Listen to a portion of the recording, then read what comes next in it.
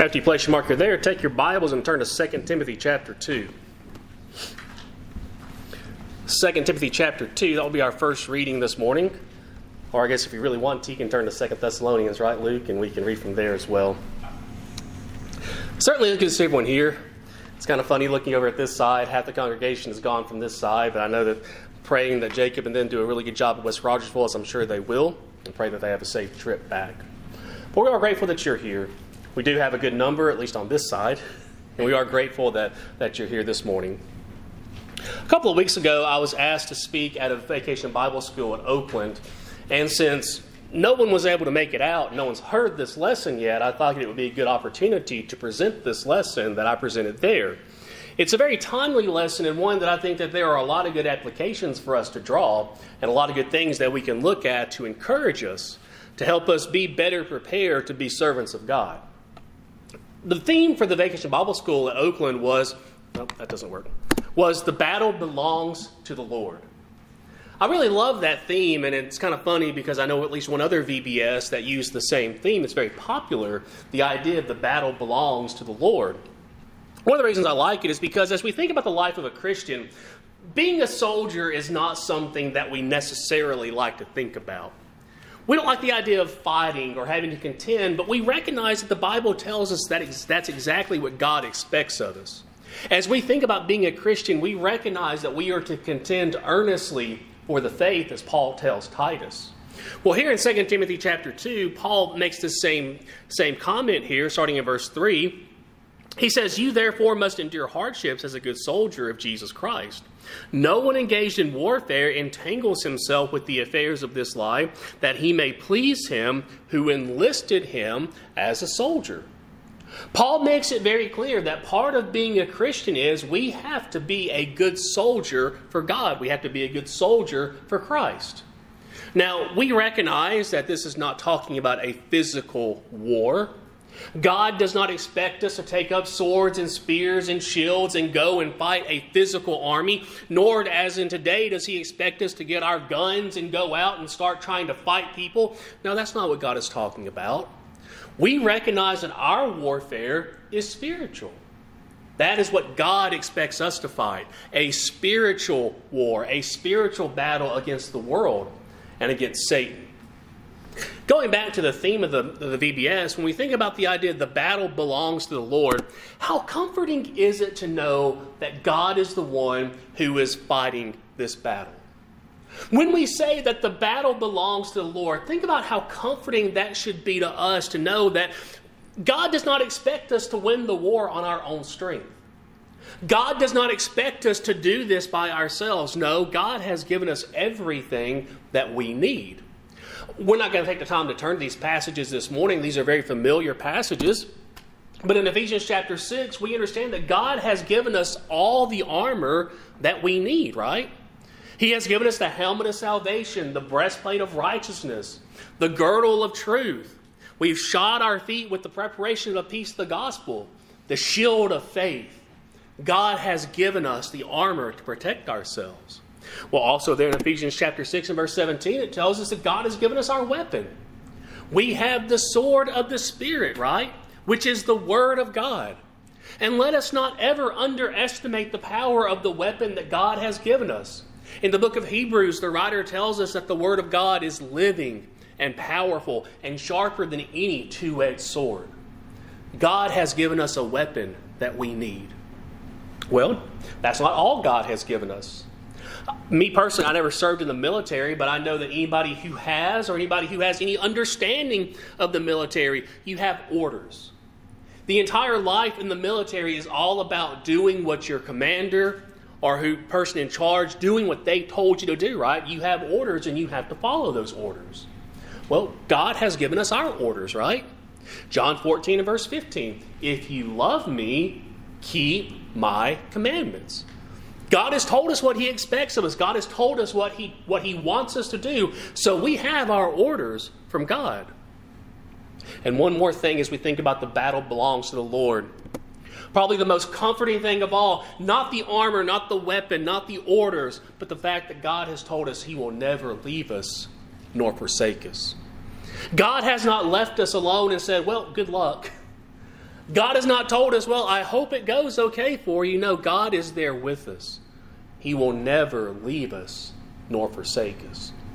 So the battle belongs to God. The specific topic that I was given for this VBS was the Lord is providing victory. Now, if you remember a couple of months ago, one of the singings, I believe it was, I kind of gave you a little preview of what I was planning to talk about with this. So while this part may seem a little, you may remember some of this part, but I think one of the first things you need to understand when we think about the idea the Lord is providing victory, I think we need to go back and define what a victory is. How do we define victory? Any preacher or teacher, myself included, we always talk about how we as a people, as a society, we love to overuse words. We overuse words so much, in fact, that what happens is that the meaning of the word is lessened. It doesn't mean exactly the same thing because we overuse it so much. One of the words that we always talk about is the word awesome, right? How many times do we use that word and we say something was awesome? Oh, that television show or that movie I watched, it was awesome. Oh, that sporting event, that football game, basketball game, baseball game, whatever it is, it was awesome. Our God is an awesome God. Now, are we saying that we think God is as good as a movie? Are we saying that we think God is equal to a football team or some other sport team? Well, obviously not. But we overuse that word so much that maybe it doesn't have the same meaning to us. Well, can I suggest to you this morning that I think victory is another word that we overuse. We overuse that word so much, and I think that it has lost, it's undervalued what true victory is. Think about some of the common ways that people use victory. You think about the idea of a moral victory. It never fails. You always hear at some press conference when the coach is being asked questions, his team lost. But the coach always says, well, we played a good game, and even though we didn't win, it was still a moral victory for us. What is that? What's a moral victory? Now, don't get me wrong. I do believe that there are a lot of lessons to be learned when we lose. In fact, I would dare say that there are more lessons to learn when we lose than when we win. So I'm not suggesting that's something that we can't learn from. But you lost. We understand that. Even from the youngest people here, if you were to say, hey, did you watch a baseball game? Which team won? Well, the team with the most runs, right? I mean, that's obvious. So how can we talk about a moral victory?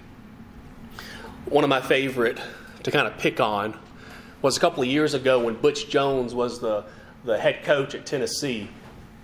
He was raked over the coals because of some of the things that he said in his press conferences.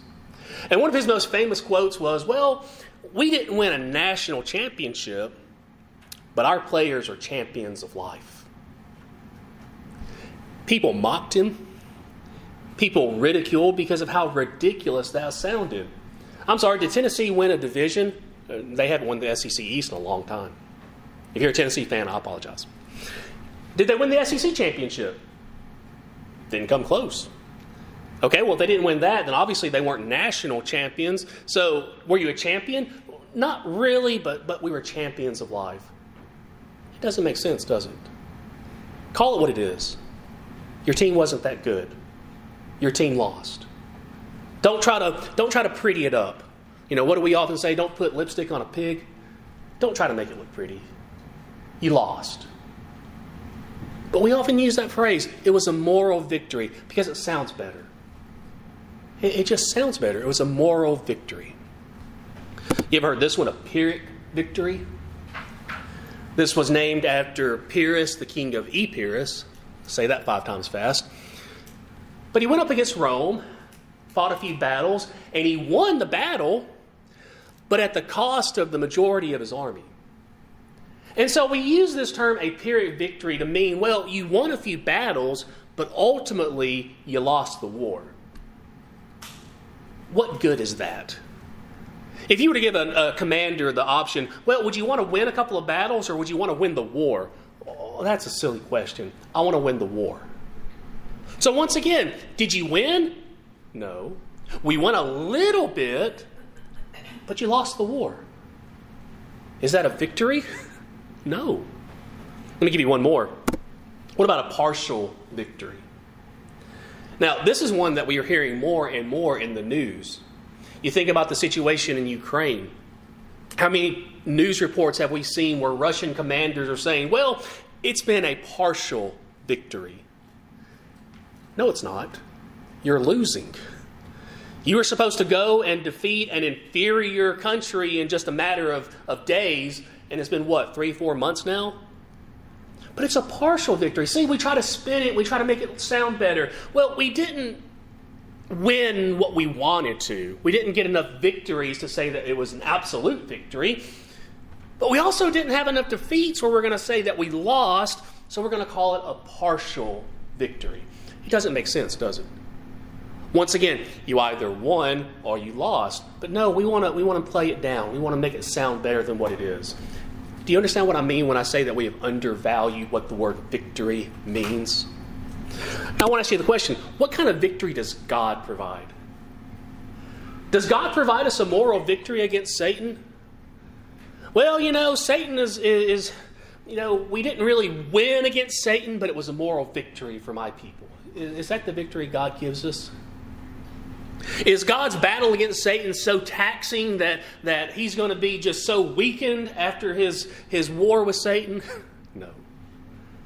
Is it a partial victory that God gives us? Well, some of it we're going to win, some of it we're not. Is that the victory God gives us? No. We recognize that. There are 3 stories in the Bible that I want to look at that show that God provides victory. Once again, these are stories that we're very familiar with, but things that really show us how God provides us the victory. First one. Think about Israel's victory over Jericho. Go to Joshua chapter 6. Once again, for time's sake, we're not going to take the time and read all of these passages. I would recommend you write them down and go back and look at them. But if you remember in your Bible history, Joshua has crossed the Jordan River. And in chapter 5, at the end of it, the commander of the Lord's army comes to him. Now, we're not going to get into who that is. But it comes to him and talks about how God is going to give Israel the land. Well, here in chapter 6, notice in verse 2, this is God speaking again to Joshua. He says, "And the Lord said to Joshua, see, I have given Jericho into your hand, its king, and the mighty men of valor." Now that's an interesting phrase that God uses there, isn't it? I have given. I am not an English major. I am not someone who studies grammar. I'm an engineer. I do math good. But when I went and looked this up, and those of you that do know grammar better than I, Kim, you can correct me if I'm wrong here. But when you look at that phrase, have given, it's present perfect tense. Now, once again, if you're not an English major and have no clue what that means, let me explain what present perfect tense is. This is something that hasn't happened yet, but it is spoken as though it has already occurred or happened. So here in Joshua chapter 6 and verse 2, does Israel have Jericho yet? No. The walls are still up. The inhabitants of Jericho are still there. But once again, notice the way that God describes this. I've given it to you. It's a foregone conclusion that you're going to take this city. Now, I think there's a very important lesson for us here. God said the city's yours, right? Well, does that mean that Israel could just sit down and, get out a lawn chair and be like, all right, God, I'm ready to take the city. Give it to me. Even though God had promised it, they still had something to do, right? I think about this when I think about Noah. Noah, I'm going to save you and your family, but you have to build an ark. Well, if Noah hadn't built an ark, would he have been saved? Well, of course not. Even though God speaks of this as it's already happened, Israel still had obligations to do. They still had something to do. And let's read about what they had to do. Starting in verse 3 again. It says, you shall march around the city, all you men of war. You shall go all around the city once. This you shall do 6 days. And 7 priests shall bear 7 trumpets of ram's horn before the ark.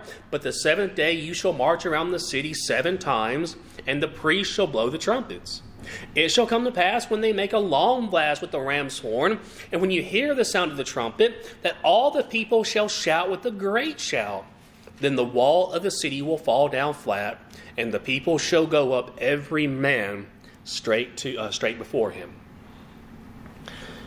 In what military manual are you going to see this as a tactic for taking a fortified city? In what writing of antiquity other than the Bible are you going to find anyone that was able to take a city by just walking around the walls? For 6 days, they were to march around in silence. I want you to put yourself in the shoe of one of the defenders of Jericho. Remember, they knew about the people, right? They knew what God had done to Israel. 40 years after, they still understood what God had done to the Egyptians. But as we know, Rahab, right? And how she was afraid. And that's why she bartered and she saved her family. But put yourself in the shoes of a defender of Jericho. There you are. You know these people are coming. You're ready to defend your home. This is your city. This is your family, your people. You're standing there and you see them coming and the adrenaline's pumping. You're like, here they come. We're ready to fight. And yet all they're doing is marching. And they're quiet. What are they doing? And they march around once, and you're watching them thinking, what is this?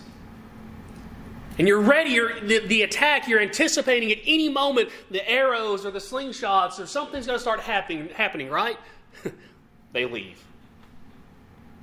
Okay, the 2nd day. All right, stand at the wall. Here they come. They're doing the same thing again. Could you not imagine by the 3rd or 4th day that the defenders would have been like, well, here come those crazy Israelites again. Here come these really silly people. It's like, oh, we don't have to worry about them. And they're just going to walk around the city. Okay, well, what's so scary about this? Do you get that? I get that image. Do you get that image? But then on that 7th day, they march around 7 times. After the 7th time, they blow the trumpets. The people shout. And what happens? The walls fall down. Everyone except Rahab and her family are destroyed. Does God provide victory? Yes. Does he do it the way that we think it would happen? No. But God provides victory. Let me give you the 2nd story. Let's think about Israel's defeat at Ai. Now, I know what you're thinking. This was supposed to be a lesson about God providing victory, right? Well, why are we talking about a defeat? We'll get to that. Put yourself in Joshua's shoes. Think about the emotional high that you would be in at this point. Your army has just conquered a fortified city. And it was a rout, right? I mean, this wasn't a close battle. This wasn't any time where victory wasn't assured. You have conquered this city. Think about how confident you must be feeling. How man, we're invincible, right? And I think that's what you see here. Because we're going to skip verse 1. We'll get back to verse 1 in just a moment. Let's skip down to verse 2 of chapter 7.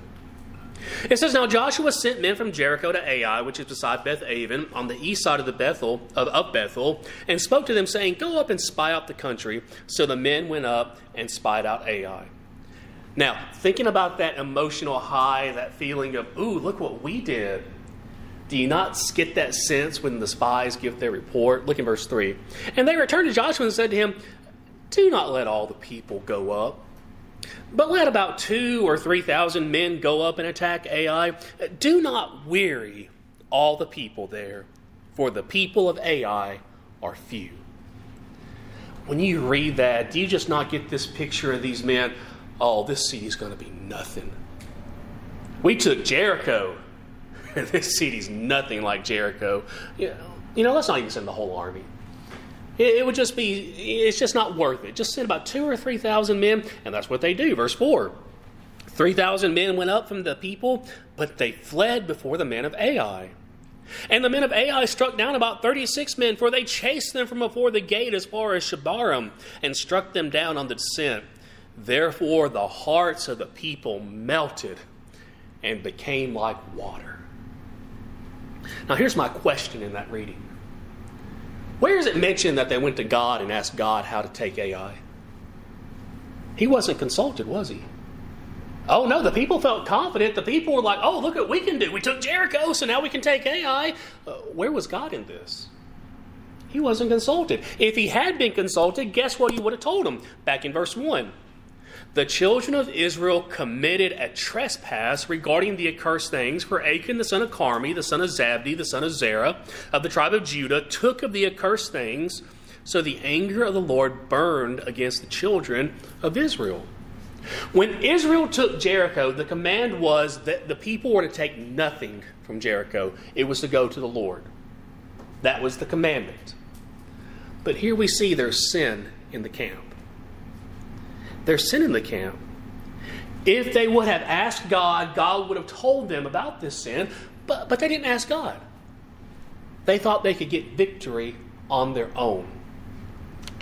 Could you imagine? I keep hitting the button. Could you imagine the people? Why were we able to take Jericho, but we lost to Ai? Why did this happen? Once again, we're not going to read it, but if you go and you read Joshua's response, remember Joshua, he tears his clothes, he prostrates before God and just says, what am I going to do? I love God's response, don't you? Get up. Why are you lying on your face? Get up. There's sin in the camp. That's God's response. Why didn't they take the city? Because God was not with them. Look at verse 12. This is God speaking to Joshua. In verse 10, he says, get up. In verse 11, Israel has sinned. And in verse 12, therefore the children of Israel could not stand before their enemies. At the end of the verse, neither will I be with you anymore unless you destroy the accursed from among you. Joshua learned a very hard lesson that day. We saw in Jericho that the Lord provides victory. Here we see Joshua learns the opposite. Without God, there is no victory. Now we recognize that after they got the sin out of their camp, God does deliver the city of Ai to them. But without God, there is no victory. Let me give you the third story. What about David and Goliath? That's just a great story, is it not? We love this story. We tell our kids this story all the time about David and Goliath. Well, let's read a few things about it. Go to 1 Samuel chapter 17.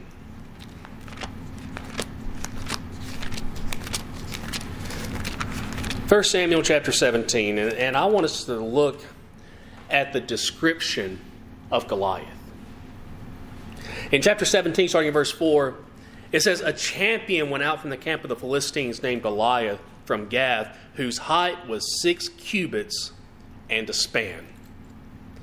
Now, if you're not up to date with how big a cubit is and how tall this man would have been, let me just tell you, he would have been over 9 feet tall. That's how big this man would have been. The tallest basketball player that ever played was 7'7".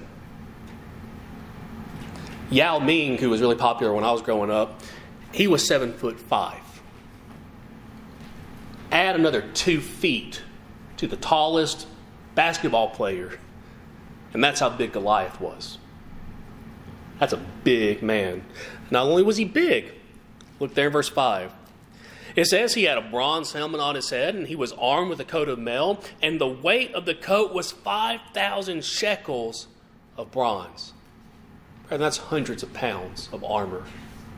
In the U.S. military, The average soldier carries about between 40 to 60 pounds between armor and ammunition, everything. And one of the things I always talk about is they're trying to lighten that load because it hurts the soldier's effectiveness, right? They're trying to find ways to lighten that. They can't do it. But 40 to 60 pounds is about the average of what a soldier carries, sometimes more depending on what their unit is. Goliath, about twice that much, 3 times that much. That's how much this man is carrying. And that's just in the armor. Look at verse 6. He had a bronze armor on his legs, and a bronze javelin between his shoulders. Now the staff of his spear was like a weaver's beam, and his iron spearhead weighed 600 shekels. And a shield bearer went before him. Having read all that, that's a big man. That's a strong man. That's a scary man. And so you can understand why the armies of Israel, they hid. Whenever he would come out and blaspheme God, all the Israelites would hide because they were scared of him. How is David described? Look down at verse 33. This is King Saul speaking to David. He says, "You are not able to go against this Philistine to fight with him, for you are a youth, and he a man of war from his youth." When you look at David, here is a young man. How young? I don't know. But it's a man who hasn't seen a lot of war, probably. It's a man who doesn't have the experience of a soldier. This is not a man you want to send against a champion. Try down verse 38. I have to chuckle when I think about this because it makes me laugh in my head. So after David tells Saul about how he killed the lion, he killed the bear, God was with him, Saul finally lets him go. And in verse 38 it says, "So Saul clothed David with his armor, and he put a bronze helmet on his head, and he also clothed him with a coat of mail. And David fastened his sword to his armor and tried to walk, for he had not tested them." You know, this is my mind is, Saul, let's try to give you at least a fighting chance, right? You know, let's give you something, a little something that's going to equal out. Now remember Saul's description. He was said to be a head taller than everybody else. You know, I don't get the picture in my mind that Saul was just a slouch. So get this picture of this young man. He's got this helmet on, he's got this armor, and it says he tried to walk. You know, I just get this picture of David coming out, and he's got all this armor, and just, you know, he can't even move because it's so heavy. He's not used to it. And he tries to be a little diplomatic here, right? Because look what he says. David said to Saul, "I cannot walk with these, for I have not tested them." Like I said, I think that's David's diplomatic way of saying, I can't move in this stuff. I can't use this. And can you just not get Saul's reaction of, "Oh, what are we doing here? I'm sending a shepherd against a warrior. I'm sending a young man against a man who has fought since he was young. Oh, this isn't going to be good." On paper, did David stand a chance? You know, on paper, when you did just a side-by-side comparison of them, who was going to win? Well, obviously Goliath, right? I mean, there's no way that David had a chance against Goliath. And that's true, had it not been for God. We know this story. In verse 46, we have some good trash talking between Goliath and David. "Am I a dog that you come out against me with sticks? I'm going to take your head and I'm going to feed your body to the birds." That's some good trash talk. But in verse 46, David says, look at the end of verse 46. He says, "All the earth may know that there is a God in Israel." We know the song, right? "Only a little boy David went down to the babbling brook. Only a little boy David, 5 smooth stones he took. One little stone went into the sling and around it went. One little stone went up, up, up, and the giant came tumbling down." We know that story. I know I messed it up. It didn't rhyme. But we know that story. We know what happens. David's able to win. Why was he able to win? Because God provided him the victory. Very quickly. when it comes back up very quickly, some lessons that we can learn from us. God is truly the one who provides us the victory. Tell you what, technology is great when it works. And when it doesn't work, that's when it gets really fun. We must always remember that God is victorious. Remember in John 16, verse 33, when Jesus says, "In the world you will have trouble, but be not dismayed, I have overcome the world." God is victorious.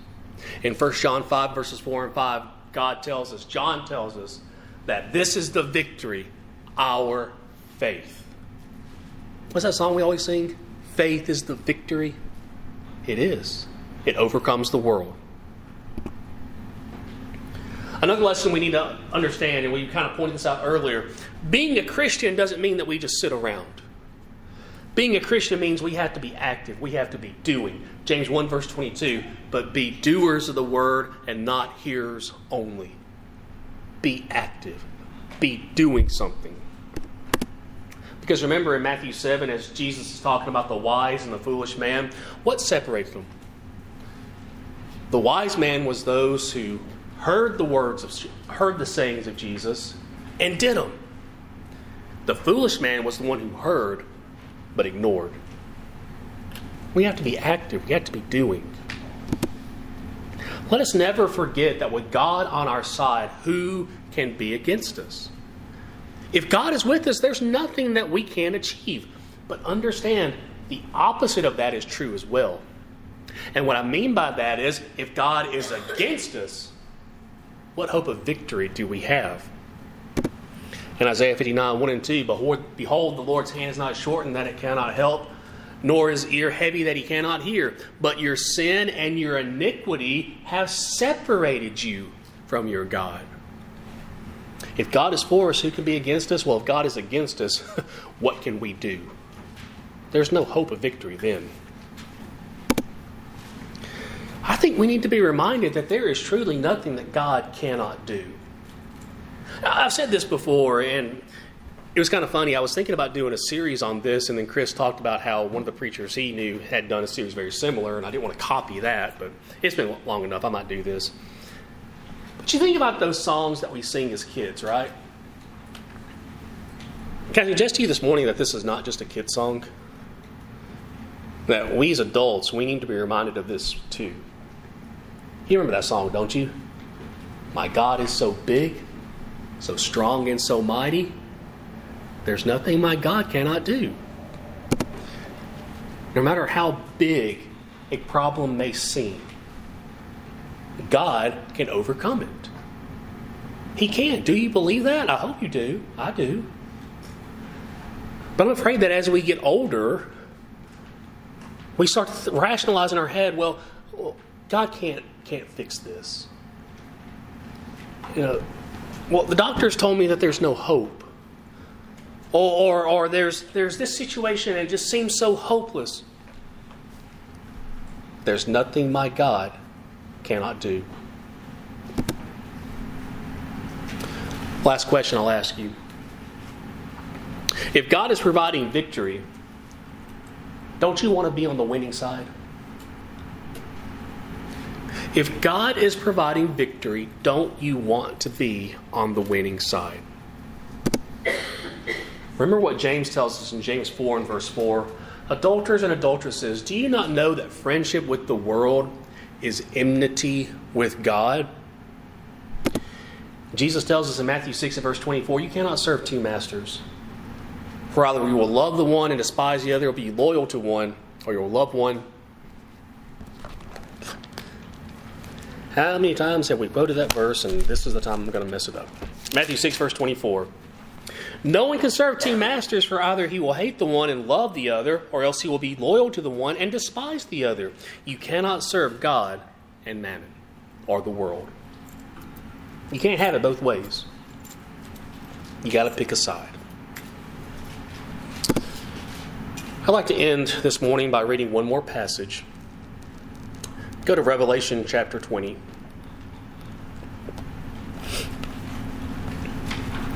Remember when I asked you what kind of victory does God provide?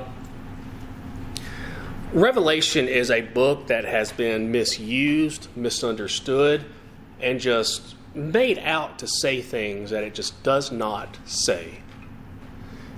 You know me, I love to oversimplify things. I fully follow the KISS principle. Keep it simple. I've told you this before, but if you want the one-sentence explanation of Revelation, here it is. Bad things are going to happen. It's going to look like Satan's going to win, but God is victorious. That's the one sentence. That's the one sentence explanation of Revelation. Now, there's more to it. I get that, but that's what the book is about. The end battle. How many times do we hear people refer to that? The end of times, the last battle, the Gog and Magog, and all this stuff that's going to happen. I want to start reading in verse 7 of chapter 20. It says, "Now when the 1,000 years have expired, Satan will be released from his prison and will go out to deceive the nations which are in the four corners of the earth, Gog and Magog, to gather them together to battle, whose number is as the sand of the sea." Man, that sounds bad, doesn't it? That sounds like who can beat that army? You've got Satan leading it. You've got people from all over all nations as the sands of the seashore. Who can fight that army? And verse 9, "They went up on the breadth of the earth and surrounded the camp of the saints and the beloved city." Oh, it looks even worse now. They are completely surrounded. God's people look like they're about to be overran. They're about to be destroyed. "And the fire came down from God out of heaven and devoured them." You know, for all the talk of Armageddon, of this great battle that's going to happen, God ends it in one sentence, doesn't he? Fire came from heaven and Satan was defeated. You want to talk about a total victory? A victory that was never in doubt. That is the victory that God provides. This morning, do you want a part of that victory? Do you want to win? Once again, we always talk about how, it doesn't matter if you win or lose, it's how you played the game, and there is some truth to that. Don't misunderstand me. But do we not all understand that it's more fun to win? I think that's a lesson that we're afraid to teach kids nowadays. It's more fun to win. It is. It is. That's just the way it is. You don't believe me? Go play on a team where you lose every game and see how it feels. Not that fun, is it? Winning is better. God has promised us we can win. We can have victory. So once again, I'll ask you, whose side are you on? If you're here this morning and you've not been on God's side, you haven't been following His orders, you haven't put on the armor of God, then we're here to help you. God's word is here. We'll pray with you. We'll pray for you. We'll do anything that we can. If you're here this morning and you need to start that life of a Christian soldier by being buried in the waters of baptism, see, here's water. What hinders you from being baptized? This morning, if there's anything that we can do to help you, if there's anything that's separating you from God, will you make your life right? We offer the invitation. If you're subject to it, will you let us know as we stand and as we sing this song?